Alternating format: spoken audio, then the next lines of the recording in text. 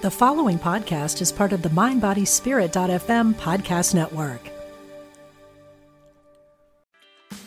Meditation doesn't have to be a solo practice. Meditation is more fun with friends. Looking for a way to drop in and hang out at the same time? Join us online at Omega Institute for a meditation party with self-proclaimed meditation nerds Dan Harris, host of the 10% Happier podcast, Sebene Selassie, and Jeff Warren. This 3-day retreat will stream live from Omega's Hudson Valley campus May 17th to 19th. Don't miss the party. Reserve your spot at eomega.org/party today.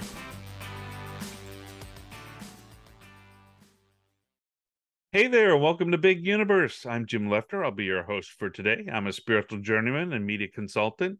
Joining me is my amazing co-host, spiritual rebel Sarah Bowen.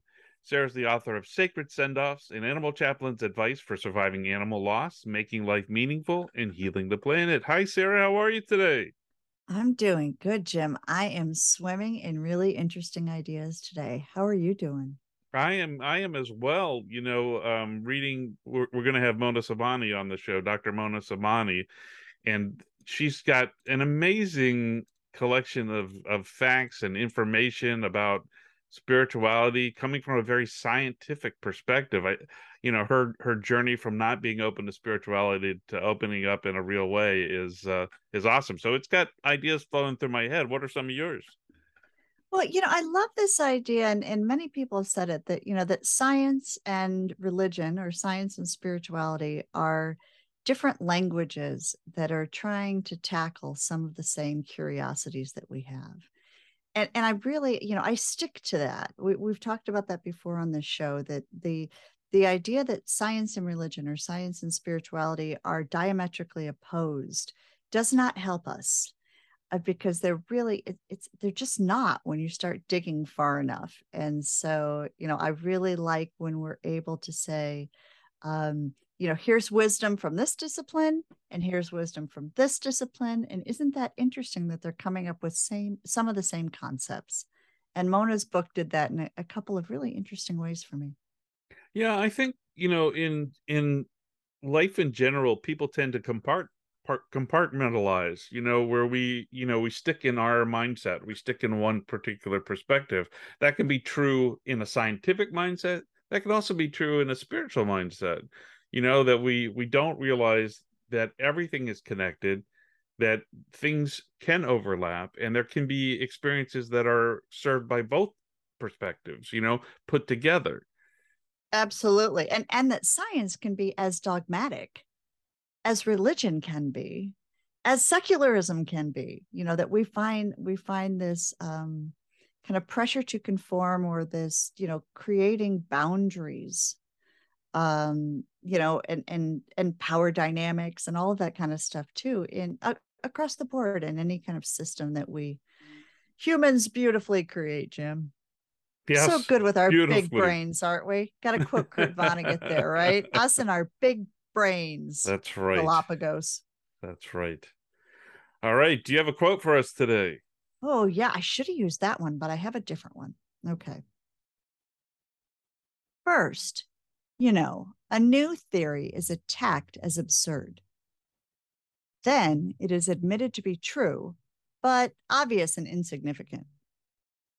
Finally, it is seen to be so important that its adversaries claim that they themselves discovered it. Ooh, I like that. Is so perfect for today. What is it? Who's the author of that? That is William James, who wrote a book called The Variety of Religious Experiences, back in the early 20th century. But he was one of those early guys like Jung and some of the other folks who were writing kind of scholarly, but also talking about some of these expanding ideas within spiritual or mystical experiences. And I really like that as a progression of, first we say, okay, that's nutters. And then like, oh, okay, well, maybe, but it doesn't really matter that much. It's just, doesn't really happen that often. Don't worry about it. And then we get to some point where it's like, oh, wait. Uh-oh. So he says it much more eloquently than I do, but that has been my experience, also personally, with things that I have rejected as absurd, and then a decade later, like, oh. Right, right. How about you? What'd you come up with today? It is good to have an end to journey towards, but it is the journey that matters in the end. Oh, is that Yoda? Actually, it's Ursula K. Le Guin, who is a sci-fi Oh, writer. close enough. See, so I was pre-primed. This is getting into our content for today. I must have been pre-primed that you were going science fiction. I just landed in the wrong place. Say that one again, Jim. Sure. It is good to have an end to journey towards, but it is the journey that matters in the end. Oh, that's one of the other things in Mona's book too. She talks a little bit about time and how it may not be the linear way that we experience it, and some different kind of different examples in scientific studies. So I like that, right? Maybe the journey that I'm on right now isn't stop after stop after stop after stop. Maybe it's not. Who All right. knows? Who knows? All right, are you ready to get into the interview? Let's do it. Mona Sobhani is a cognitive neuroscientist who holds a doctorate from the University of Southern California and completed a postdoctoral fellowship at Vanderbilt University with the MacArthur Foundation Law and Neuroscience Project. A former research scientist at the University of Southern California, she was also a scholar with the Sachs Institute for Mental Health Law, Policy, and Ethics, and her work has been featured in the New York Times, Vox, and other media outlets. Mona is the author of the new book, Proof of Spiritual Phenomena, a neuroscientist's discovery of the ineffable mysteries of the universe. Wow, that's a huge endeavor there, Mona. Welcome to Big Universe. Thank you. Thank you for having me. I'm excited to be here. Oh, absolutely. We don't get too many neuroscientists on the show, so I really appreciate. We want to the science part of things is so important as we explore spirituality, and sometimes people think they're opposed. I don't believe they are, but let me ask you the first question. You didn't really want to write this book. Why didn't you want to write this book? Yeah, I mean, I didn't want to go on the journey. I didn't want to switch my worldview. I didn't want to change my understanding of reality, and I definitely didn't want to write the book.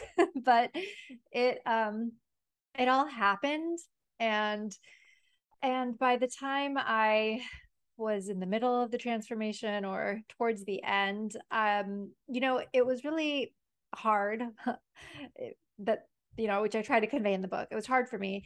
And I really wished that I felt very alone.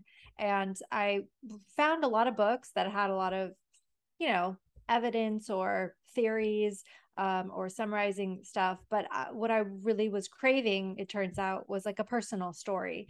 And so I ended up writing the book that I wish that I had, which was like, because I found myself asking that. I would reach out to people who had written the books with the evidence, and then I would ask them, but can you tell me about your story? And like, was this hard for you? Or like, what's your background? How did you come to this? And so I realized that that's what I was craving. And so at the end, I thought, it would be like helpful maybe for other people, because I wish I had a book like this that walked through how difficult it was, but that ultimately how it was, worth it. And you interviewed tons of people from all kinds of experiences, from scientists to government officials to intuitives and mediums and all that stuff. That's quite the experience and quite the interview process. How did you I wondered if you could talk about your scientific background a little bit, but that's really interesting that you were able to envelope all these different people in your research. Yeah, my scientific background is so I'm a cognitive neuroscientist, which just means that we focus on we call it higher level processing, which is just like human behavior. So not the level of, I'm not doing electrophysiology with neurons in the lab. I was doing human subject research, and my dissertation was on psychopathic traits. And so we had people come in to do MRI scans, and we would do function and structure of the brain using those scans, and then tie it back to some behavior or personality trait.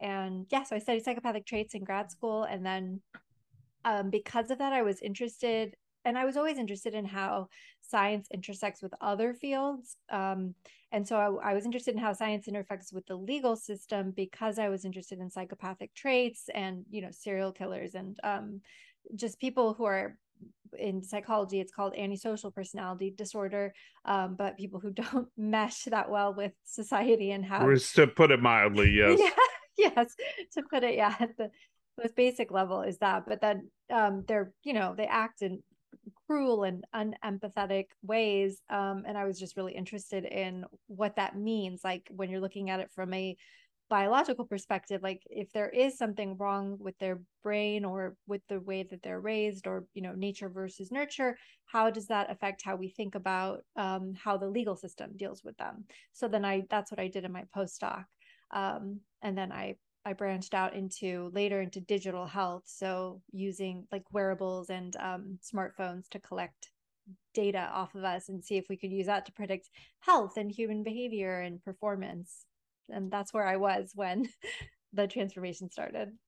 And what inspired you to start taking the path from, with your science background, to, the side of spirituality that maybe you hadn't explored? Did you grow up in a religious household?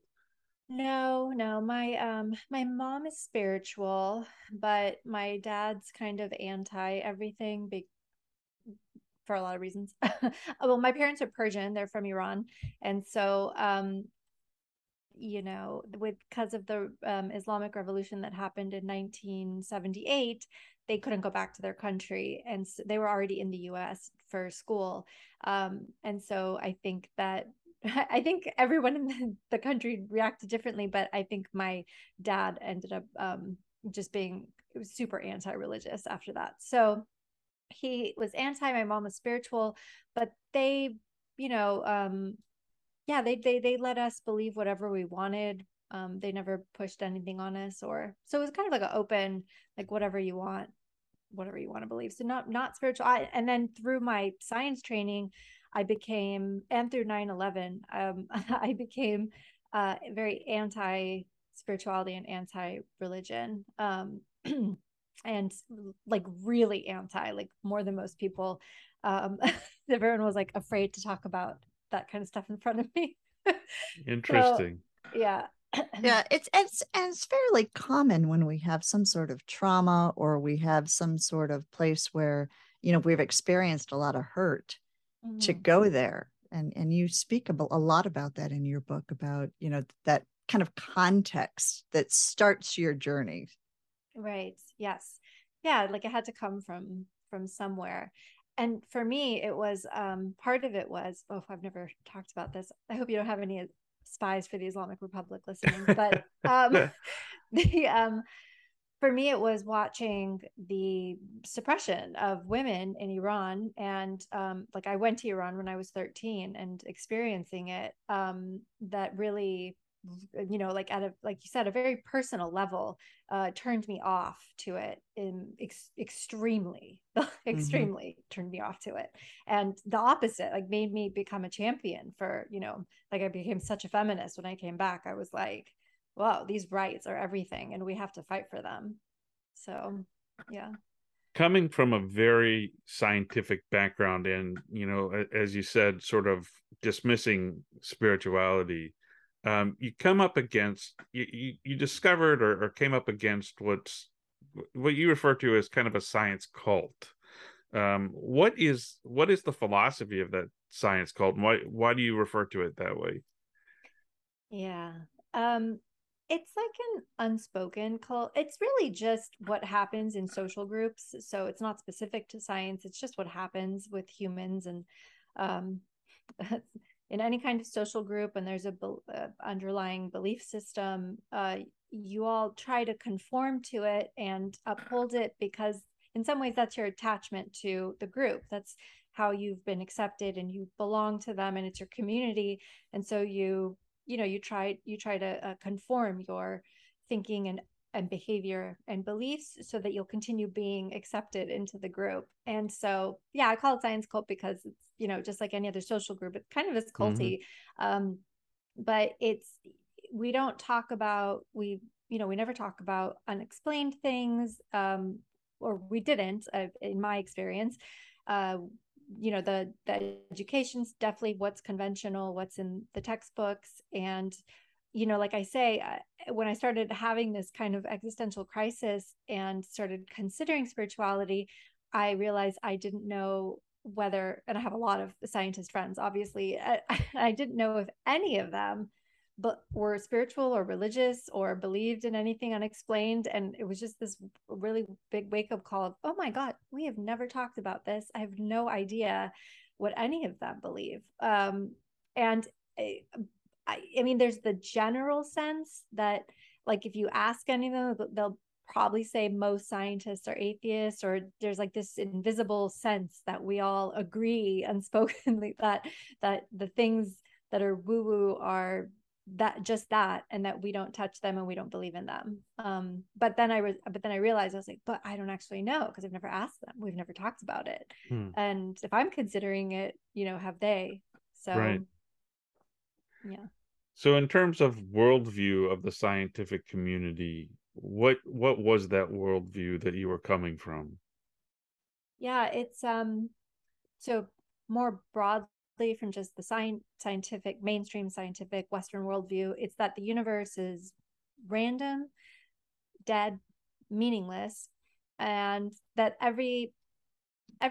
all meaning comes from our human brains, comes from us. We project it onto the external universe.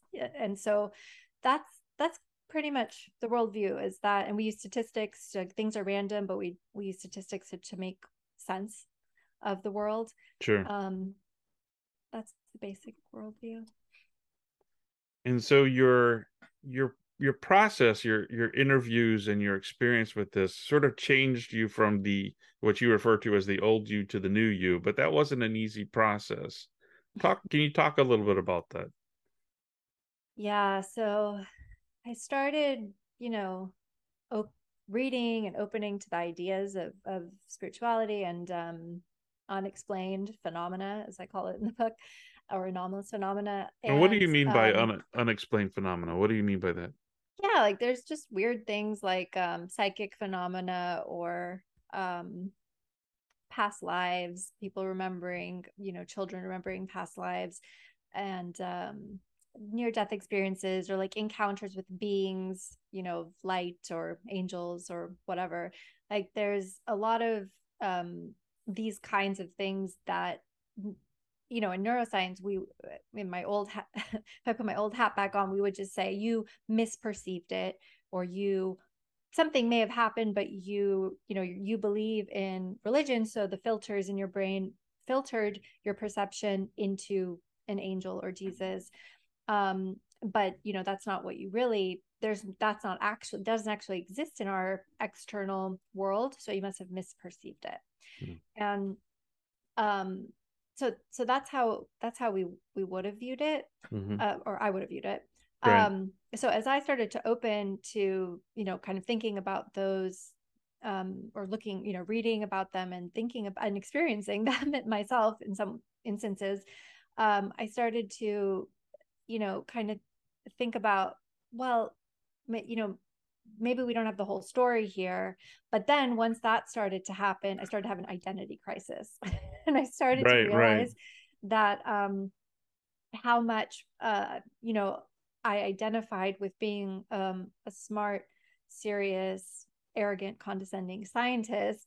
And, like I felt like I understood the world, and our way of understanding the world was the only way of understanding the world, and everyone needs to turn to science, otherwise we'll fall apart. And so I started coming up against that, and I was like, oh, if I believe in this stuff, or even allow for the possibility, then I can't be that person anymore. And then who am I? And then you also, as we mentioned, the group thing, I start I started feeling like, oh, if I'm going to lose everyone that I love or right, which is know. a real sense of, crisis Yeah. anytime you make a transformation. Yeah, and it struck me, Mona, when reading your book too, how I was just so intrigued about how you were having a similar experience as a scientist that many of us have who are religious or are spiritual, when we're even within a system and our beliefs start to expand. That there's this really, the ground has been pulled out from under me. Mm-hmm. I can't talk about this with other people around me because they won't understand. They'll think I'm batty. That I think you actually used batty in your book too. Yeah. But that feeling, I think it's really just a point I want to double down on, that people who are quote unquote scientific or rational or any of these other words that are outside of religious and spirituality are having that same type of existential crisis. Yeah, we're all human at the end of the day. We all want to belong, I think, and we have these identities and egos that protect us for whatever reason, however they can. And when that's threatened is when you hit crisis. So how did you respond to that? How did you work with this within your life? Uncomfortably. For a long time, it just kept coming up. And well, what happened was I would read a lot, and I've at some point there was just so much evidence. Like I was reading about psychic phenomena, and there was scientific studies published, and there was so much evidence. And I thought, okay, as a scientist, like you have to follow the evidence. But then if I follow the evidence, I'm coming up against impossible things, which is how our scientific paradigm would refer to these things. And you can't believe in impossible things. And then I'd be like, but then you have to follow the evidence. And so it was like this circle. And then every morning I would wake up and think, like, I would be convinced. I would go to bed convinced that it's possible these things happen. Then I would wake up, and then old me would like come back and be like, you've been fooled.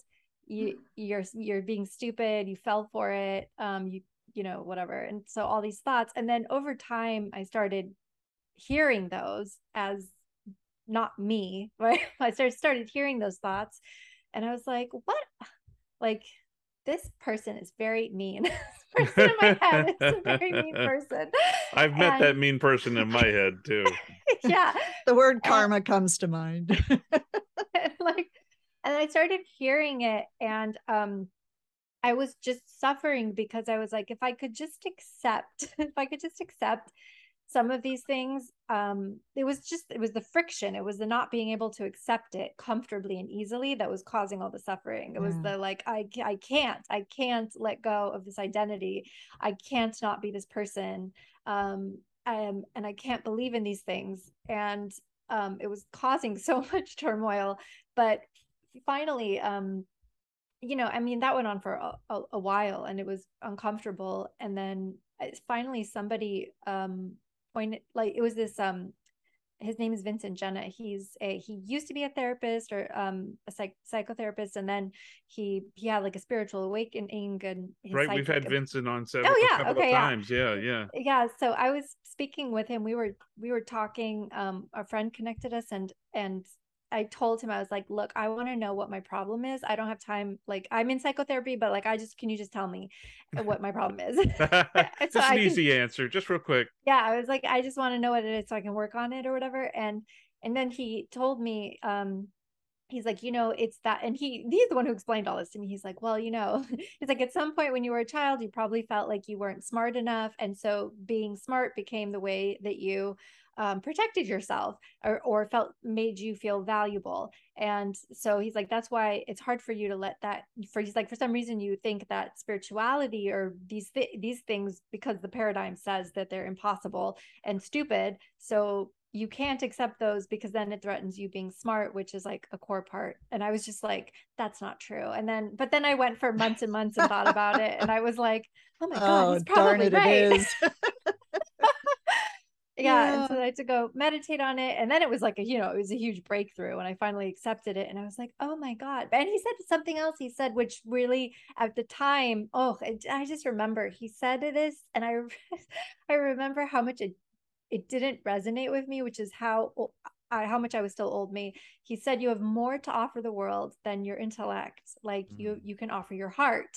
And I just remember being like, what? And I was like, I don't even know what that means. And then that's what I had to go meditate on for months. And then I finally understood later. I was like, he's right. Okay. But at the time I could not get, I was so like, no, like your intellect, like I valued smartness so much that I couldn't even see the other things.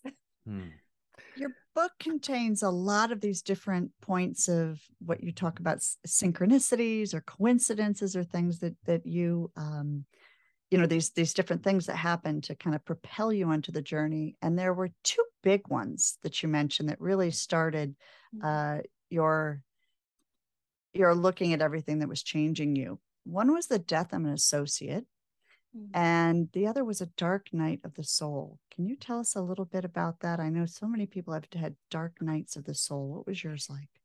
Yeah. So I was, it's funny doing these interviews is like psychotherapy. Yes, I hope you're on the couch right now, staring up, and we're taking notes. So just so you know. So I feel like I had an insight like yesterday and during one of these interviews. But I felt so after I finished grad school, which grad school is very purpose driven. You're like, your biggest purpose in life is to get that PhD. And then once that's done, and you start working, it's like I felt it was kind of like a cliff. Like I'd been pushed off a cliff and I was kind of like, oh, like now what? And then going to work every day was not doing it for me. Like I wasn't fulfilled. And so I was already kind of like waking up every day, like, what is the point of all of this? But then, and then in 2016, so I'm Persian, as I mentioned. In our culture, we have a tradition of divination. It's my family does it. My grandmother used to do it. My mom does it. Yeah, I wanted to talk about that because you embarked on a strictly scientific path, but your mom did these readings. Go ahead. I'm sorry. Yeah. And it's related. I'll tell you. So, yeah. So it's like a thicker kind of coffee. It's not like American coffee but you have the grounds in the cup. So when you drink the coffee, the grounds stay in the cup and at the bottom, and then you can flip the cup and it dries and then pictures emerge. And if you have an intuitive reader, they can intuit things about your past, present, and future. And so my grandmother was apparently like a legendary reader, and my mom learned from her. And this was always going on in the background of our, how family parties in our home.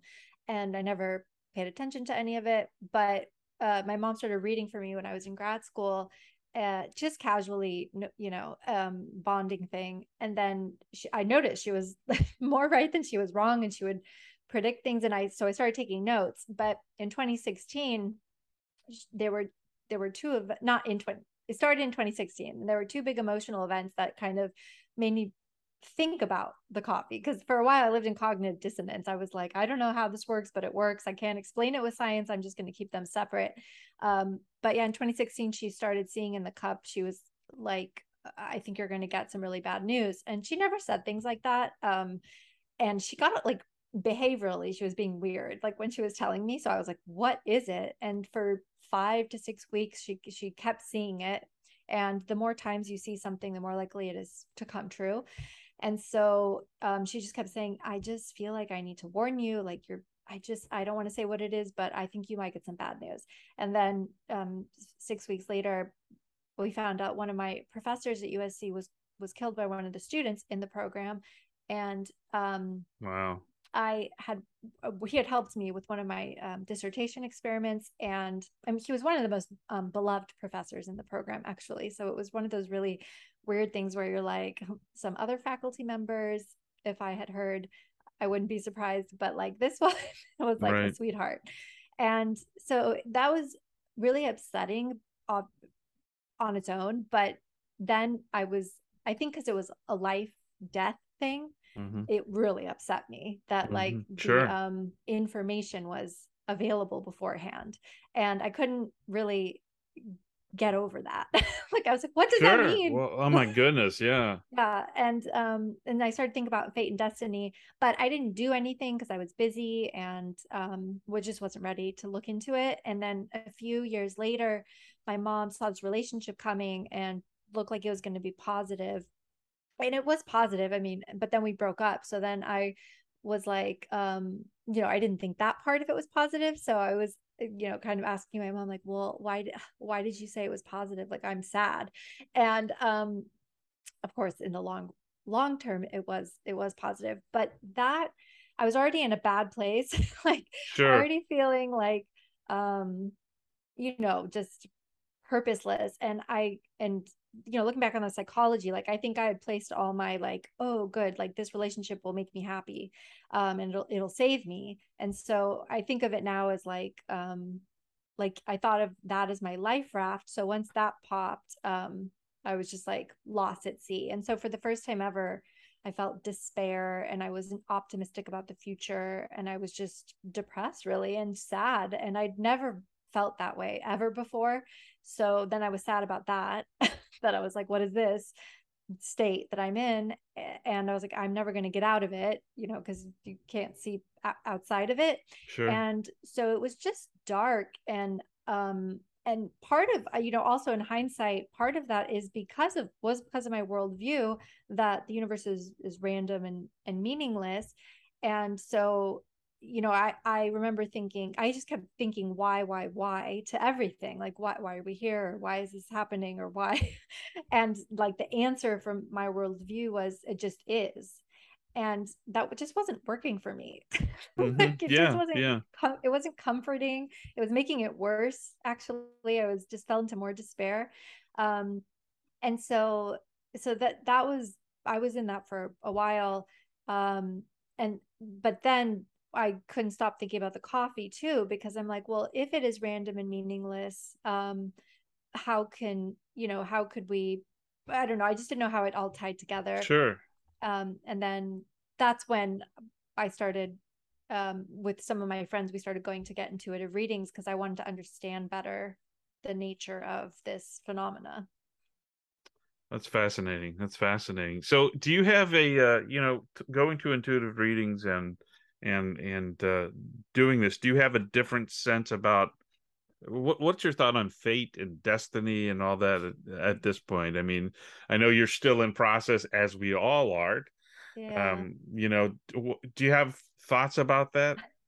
Uh, Listen, my life's journey is to find the Yes. answer to this question. Yes. So Yes. I don't know, but I mean, from everything I've I've read, it's confusing because this is what I kept asking the intuitives too, just out of curiosity. But then later I found it in a lot of things I read too. And they say that there's some things that are predetermined, but there's also free will, and that you quote unquote co-create with the universe. And I don't know, but Who of us really does? I mean, ultimately. yeah, I don't know. But it does feel like, um, I can say, since I've gotten intuitive readings for years now, out of this like kind of experiment for myself. And sometimes, I mean, a lot of them see the same things, and they'll be like big things, um, that happen far in the future. And so, like at the time when I started this project, they would say things that didn't resonate, and I would be like, oh, like they're off. But they would say similar things to each other. And then years later, now I'm like on this totally different path, and like a lot of what they said was true. And so then that makes me think, like, how interesting, like years in advance, like they saw things. And sometimes I wonder if, I don't know, maybe some What things are predetermined. what similarities did you find with the intuitive readers and mediums and that sort of thing? Were there things that they said in common about worldview and all that sort of thing? Yeah. So that's another thing that got my attention, was that when we were going to the readers, they would say things about like, oh, this person's in your soul group, this is a karmic event, this is from a past life. And I didn't understand what they were talking about because I wasn't familiar with any of those things. So I would just write them down and then brush it off like, okay, you believe that, I don't even know what that means, and ignore it. Just it didn't register. But humans are like that. If you presented with something you don't have a framework for, it kind of bounces off your brain. So that's what happened with that. But I just noticed that they all said the same. They all subscribed to that spiritual framework, and it was surprising to me because I was really unfamiliar. So I was like, isn't reincarnation, part of Hinduism? And like, this is really strange that they're talking about. Is that what all psychics believe? And, I was like, where do they learn it? Do they all go to psychic school and like they all learn it together? So then that's why I decided to start interviewing them, because I was just kind of curious to be like, where did you learn this framework? And like, how did you decide to become psychic? Or I was just very curious about them as people. It was very fascinating. When you talk about reincarnation, you said Dr. Brian Weiss's book, Many Lives, Many Masters, really affected you. Do you believe in reincarnation now? How did it affect you? What are your thoughts on that now? I think I do. I think there's, it's funny, I try not to say I believe anything anymore. Right. But I would say that I'd say there's some compelling evidence, or evidence that makes it a possibility. Yeah. For sure. Yeah. So that's one of the things that strikes me about your book, Mona, is there's really kind of three things going on. There's this personal journey that you're having of this cognitive dissonance, and, oh, here's all this new information. What do I do with it? And then there's your desire to go out and speak with people across different disciplines and say, okay, wait, what do you think about this? And what is your experience? And then there's also a really beautiful nerdy side to you. We like nerdy. We do. That's a compliment. Let's say a more no, I'm not going to say more disciplined. There's another side of you that is going into the scientific literature, is looking at the papers, is looking at meta-analysis and different types of things to say, all right, in the experiments that have been done or the things that have been studied, not just kind of one-offs, some of the one-offs and the outliers, and also some of the reviews, to start to kind of get an idea of these things that haven't really been talked about, or have been pushed to the side, or are talked behind closed doors, or don't tell anyone I think this, really kind of almost doing some archaeology for us of bringing personal views and also views from within the science cult, or from within the, people who are scientists. Can you talk a little bit, as we move into looking at some of those, because I think they're really, really fascinating. And there's one I specifically want to ask you about, but it's fascinating, some of the things that you unearth. Can you talk a little bit about that process? Yeah, for sure. And what kicked it off was the Many Lives, Many Masters book by Brian Weiss. And for me, it was hard to, as we've talked about, it's hard for me to just believe anything, like just believe. And I needed something to, but preferably scientific evidence to, have ground to stand on to say that this is an interesting phenomena. And what happened with the Brian Weiss book is, the reason it caught my attention is because it was a psychiatrist who was well trained, went to Yale and Columbia, was like chair of psychiatry. And I think he was an atheist, maybe Jewish background, but didn't believe in anything paranormal. And he stumbles across past lives in his practice trying to treat a patient. And I found that to be true for other psychiatrists and psychotherapists. And like a number of them have stumbled across it in their practice. And I thought that was interesting, especially since there were thousands of cases, and they all described very similar, they gave similar descriptions of the spiritual framework. Like if you put someone in this kind of hypnotic regressed state or ultra relaxed state and ask, and you're doing a regression with them, and you ask them to describe a spiritual framework, in one of these past life sessions, like they'll say, oh, we come to earth in soul groups and there's karma and reincarnation. And I just thought that was, I still think it's very strange and very interesting because, you know, it's hard to usually, because we believe those are belief systems that we learn through our culture. That's the conventional belief. But a lot of these were Westerners who were like Catholic or Christian, or, you know, they didn't come from cultures that would suggest they would subscribe to Eastern philosophies at all, or even be familiar with them. And so I thought that was really weird, frankly, and like kind of curious. And that's really interesting. And at first, you know, I was just very biological it was focused biologically. I was like, oh, what could be the mechanism? Is this something that got coded in our genes that comes out? But then, you know, eventually I was like, maybe spiritual. I was like, I don't know, maybe there's something more to it. Yeah, I was like, maybe, like at some point when I finally let go a little, I was like, I don't know, maybe. And the reason for that was because I started to think about when I did ask the intuitives where they learned the framework or the spiritual framework, they were like, oh, my spirit guide taught me. And I just kind of stare at them like, what? But a lot of them said that. And I was like, okay, I don't know. You know, I don't know. I have no idea. But they claim they didn't, not, you know, most of them didn't go to school to even learn how to become an intuitive. It's just something that happens to them. So I was like, so they say they got it from somewhere. And then also now, if you know, there's this literature, passive regression, of like they're just spontaneously suggest, if you ask them, that's the story they tell you. And I just started to think that's really interesting and curious. And that's when I started to read more into that, the philosophy, because I thought this is strange. So that it started there. And then in that, when I was reading about past life regression, of course, those authors cited, you know, other things about reincarnation cases from children and near-death experience. So I went to go read that literature too. And then the other thing for me was, you know, I'm sitting there with these intuitives and I'm thinking, dude, some of the things they could see, like from your past, you know, some obscure trauma from my childhood, and they would get like 7-10 variables correct. And I'm like, there's just no way you could guess this. Like, it's not vague at all, you know? Right. And I'm like, so that's correct. So, and I know, I mean, through my own family, I know that some people are very intuitive for however it comes, they just are.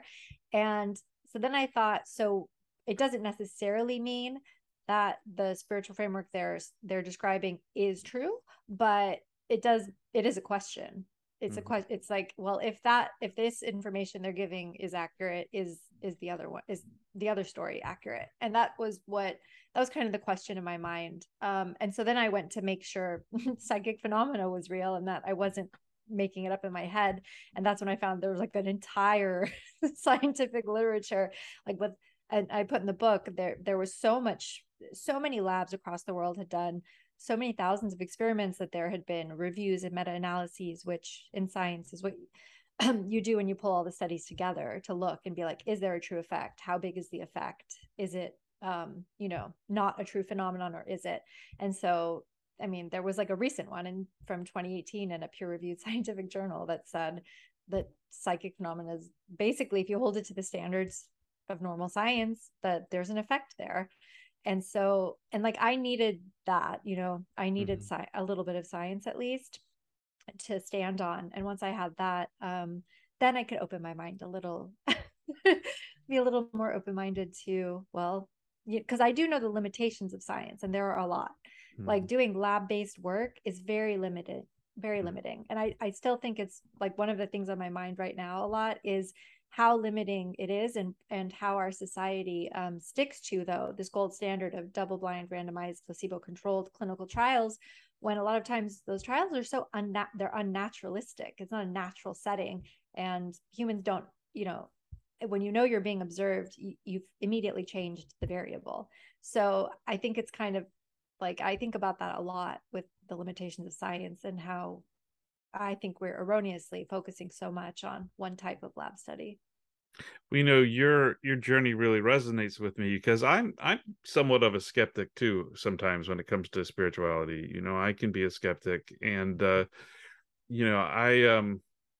when we talked with mediums and intuitives, I'm always kind of guessing, is this real or not? I don't know.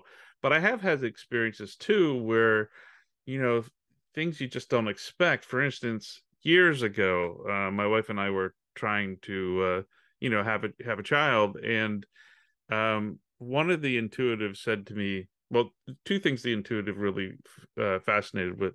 I was fascinated with. One, she said I was going to get an operation in a part of my neck that I needed, that I turned out I needed to have, and I did go ahead with the operation.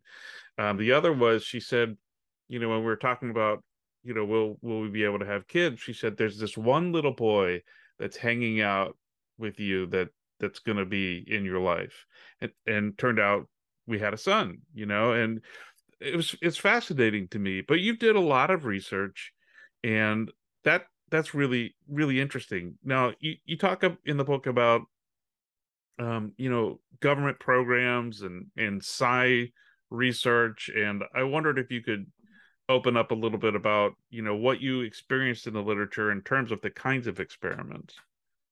Yeah, so I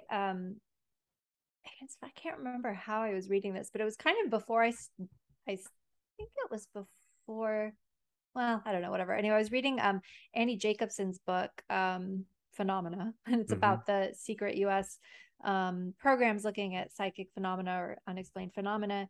And in the 70s, I think it started. It started with NASA funding this program, where they had 3 physicists running it, and they had really highly gifted intuitives or psychics come in, and they wanted to understand how it works.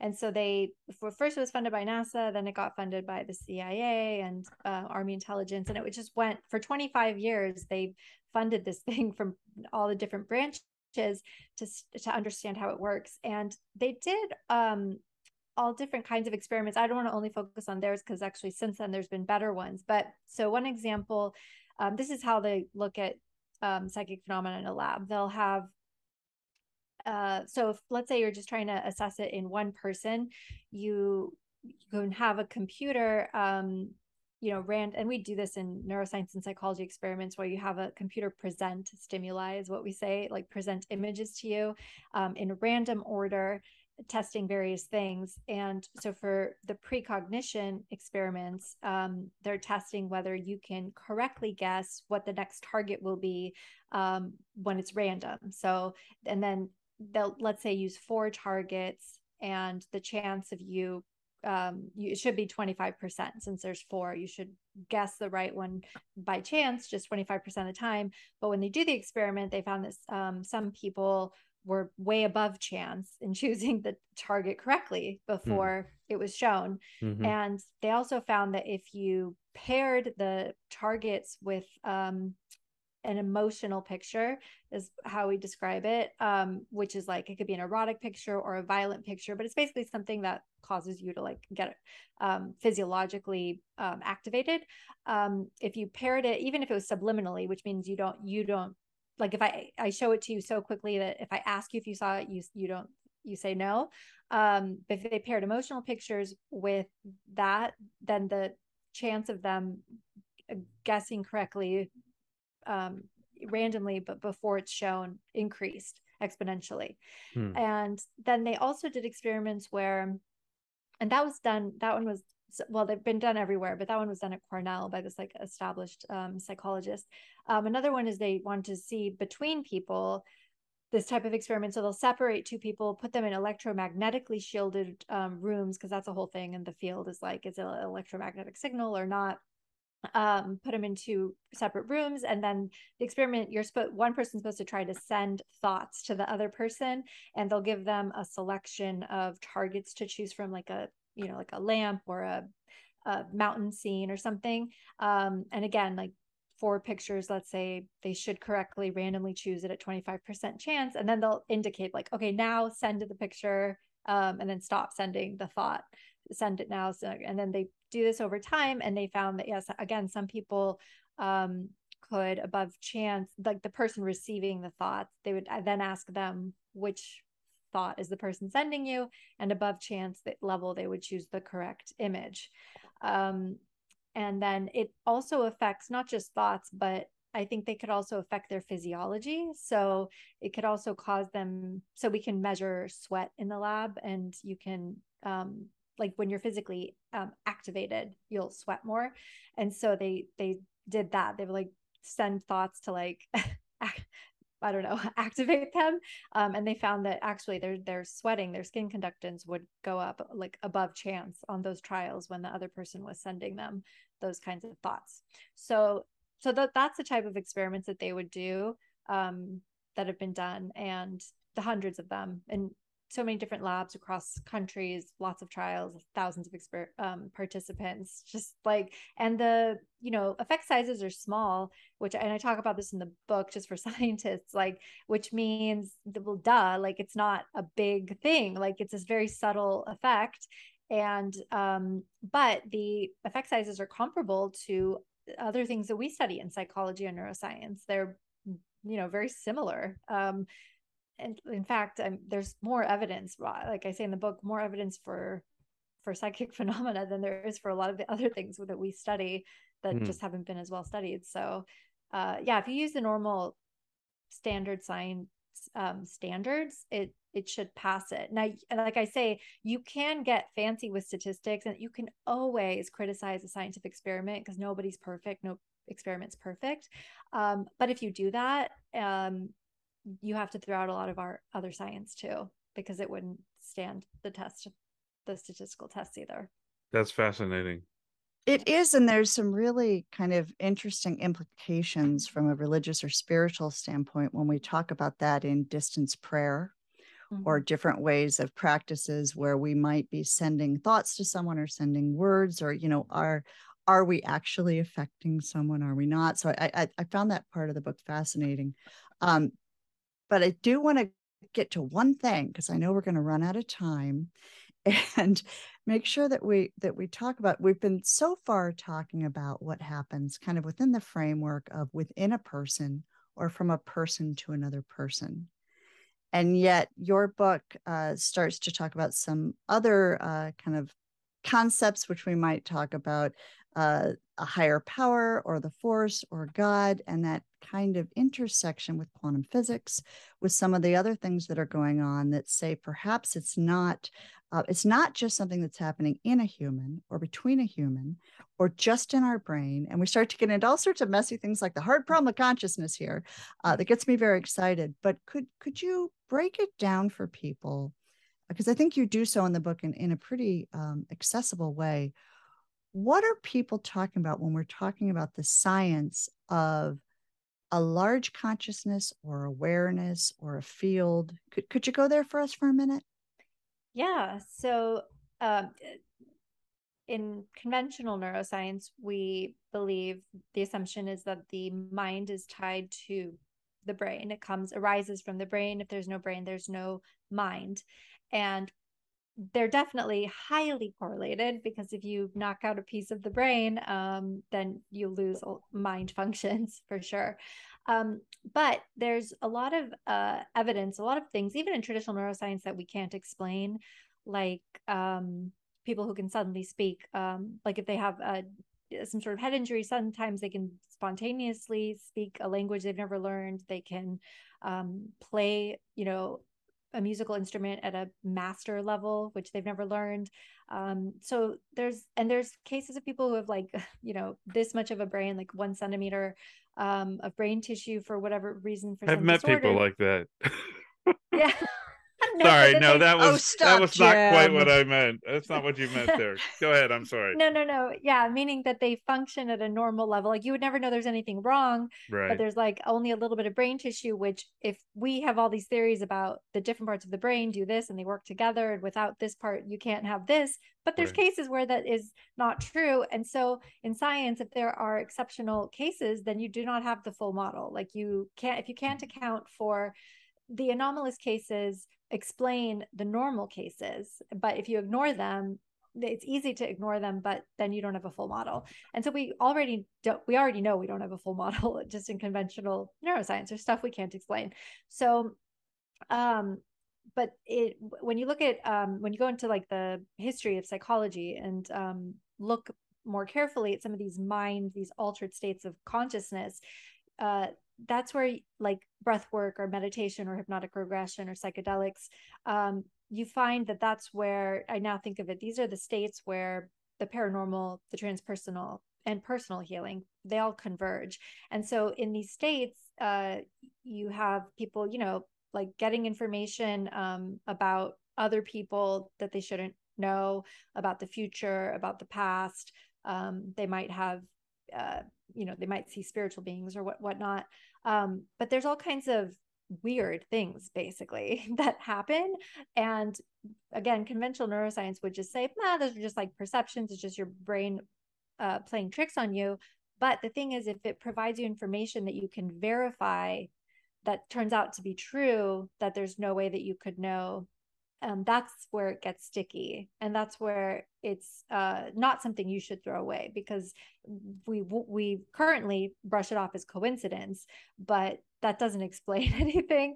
And there's so many of these cases that it doesn't really make sense to do that, in my opinion, and in the opinion of a lot of other people. So, so there's theories that perhaps the mind is not totally constrained to the brain, that possibly, so like earlier today I did an interview with Bernard Beitman, who's a psychiatrist who wrote a book on coincidences.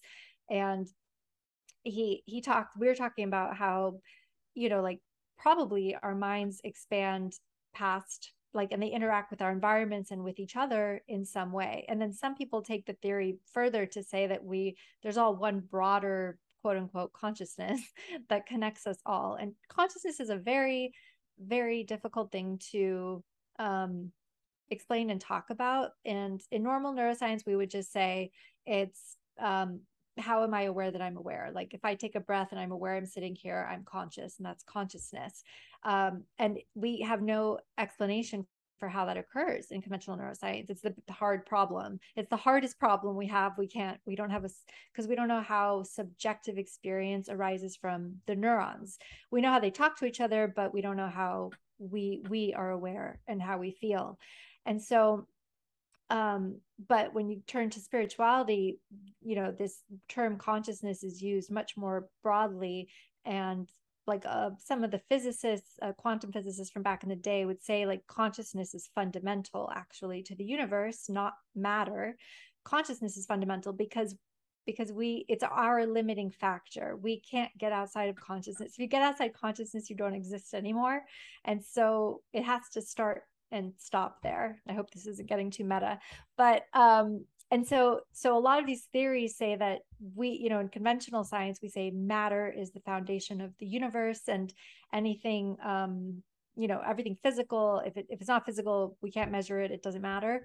And these other theories say, no, what if the structure of the universe is made of consciousness, which of course we can't give a chemical composition for, but we arise out of that consciousness into individual pieces of consciousness somehow. And some people say that, and I put this one model in the book, there's a lot of different models though.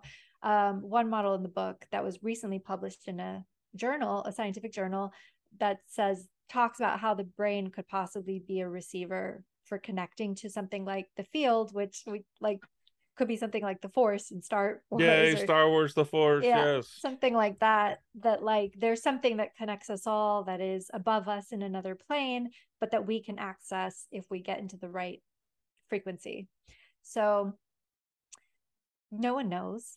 And there's a lot of different models. So it's all still being worked out.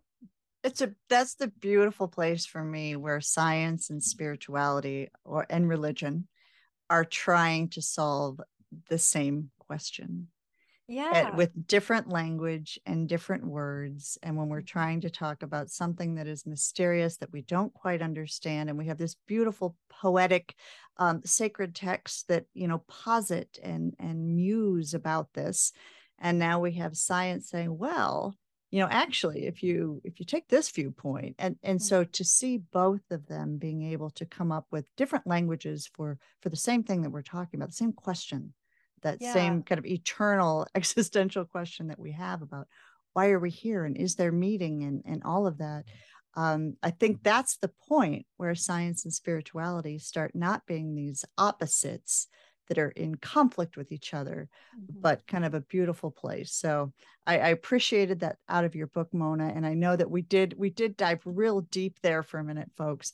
But if you read Mona's book Across, she lays it out quite accessibly within the chapters, building a little on a little on a little, if anyone's interested in that piece of this perhaps puzzle.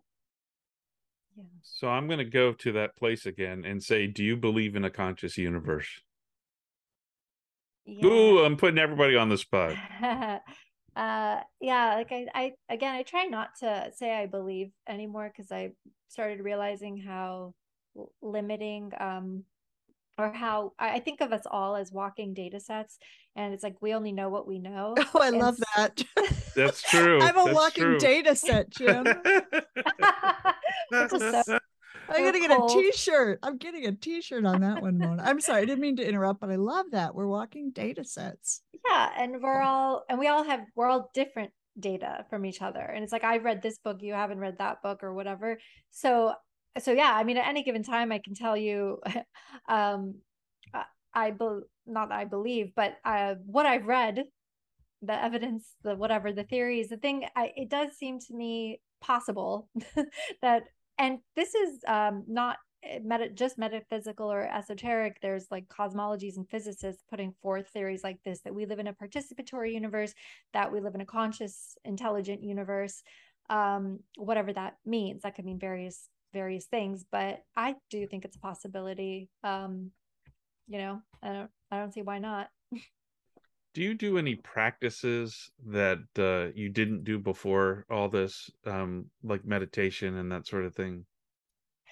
Yeah, I always, not always, I had been meditating for years before this, but yes, I do that. I continue to work on my meditation practice. Yeah, I do more rituals now, or like I'm much more aware of the cycles of the year and the month and things like that, and just kind of the power in ritual. And I aligned myself, I think, in those ways where I think I would have felt that was silly before. But I think that there's enough, I've read a lot things that make me feel like that there's power in that, even if it's, and I don't even like to make the distinction anymore between placebo or self-fulfilling prophet or whatever. It doesn't really matter to me. It just matters that there's power in it. And I think there is. So yeah, I do rituals and make wishes. I don't like, for some reason, I still don't like the word prayer. But yeah, wishes to the universe. And I also feel more connected to it. And like, I like that idea of, I feel like I'm in conversation with the universe at all times. So I try to stay aligned and attuned to that much more than I did in the past. Yeah.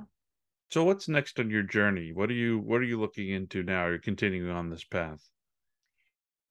I'm really interested in like the altered states of consciousness and how they bring all these things together.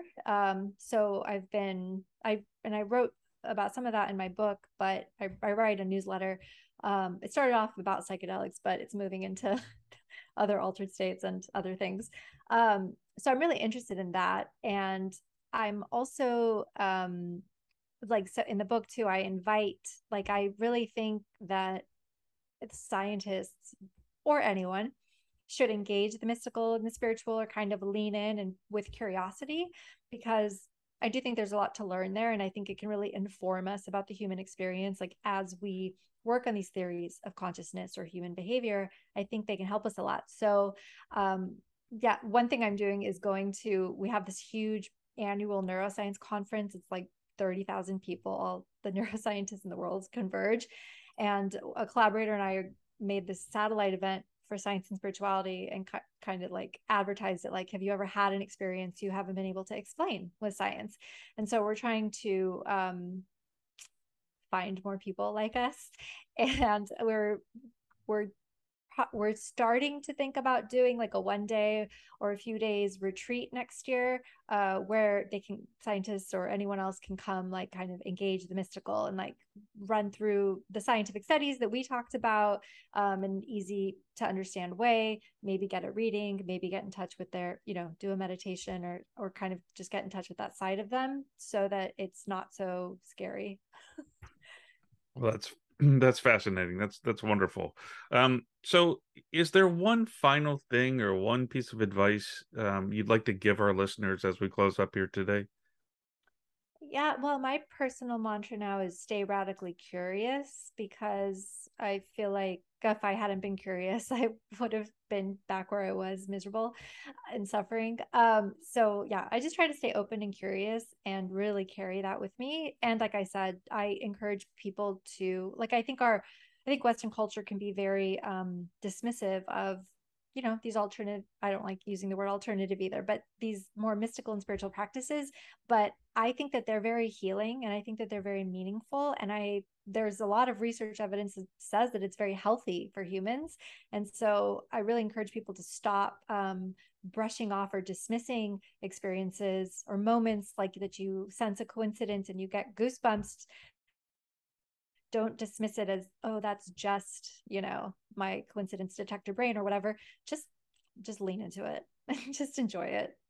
Awesome. Well, this has been fascinating, Mona, and thank you so much for joining us on Big Universe. Thank you so much for having me. Mona Sobhani is the author of the new book, Proof of Spiritual Phenomena, a neuroscientist's discovery of the ineffable mysteries of the universe. Is there a website or something that people can look at or reach you at? Yeah, I have a personal website. It's monasobhaniphd.com. So yeah, links to the book are there and my newsletter. And Sobhani is Sobhani. Yes. Awesome. Well, thank you for joining us.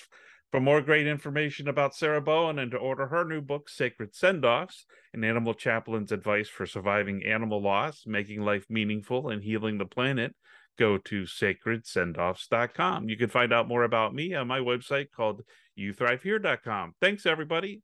I'm Jim Lefter with Sarah Bowen, and we'll talk with you next time on Big Universe.